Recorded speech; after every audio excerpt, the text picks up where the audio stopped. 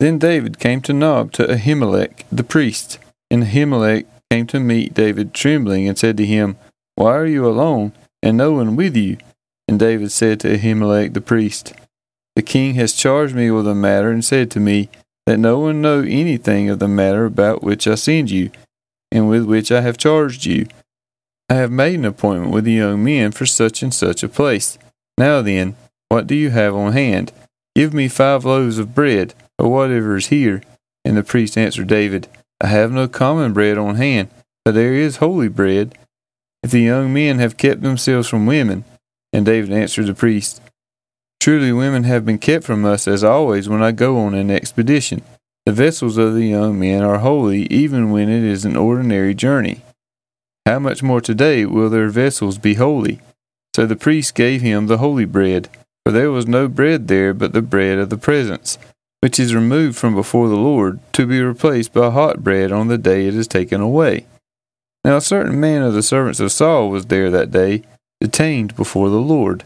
His name was Doeg the Edomite, the chief of Saul's herdsmen. Then David said to Ahimelech, Then have you not here a spear or a sword at hand?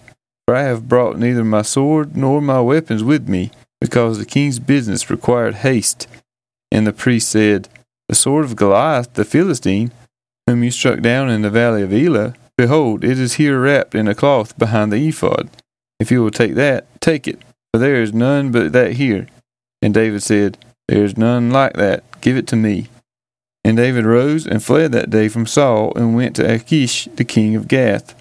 And the servants of Achish said to him, Is not this David the king of the land?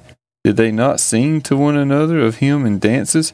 Saul has struck down his thousands, and David his 10,000s.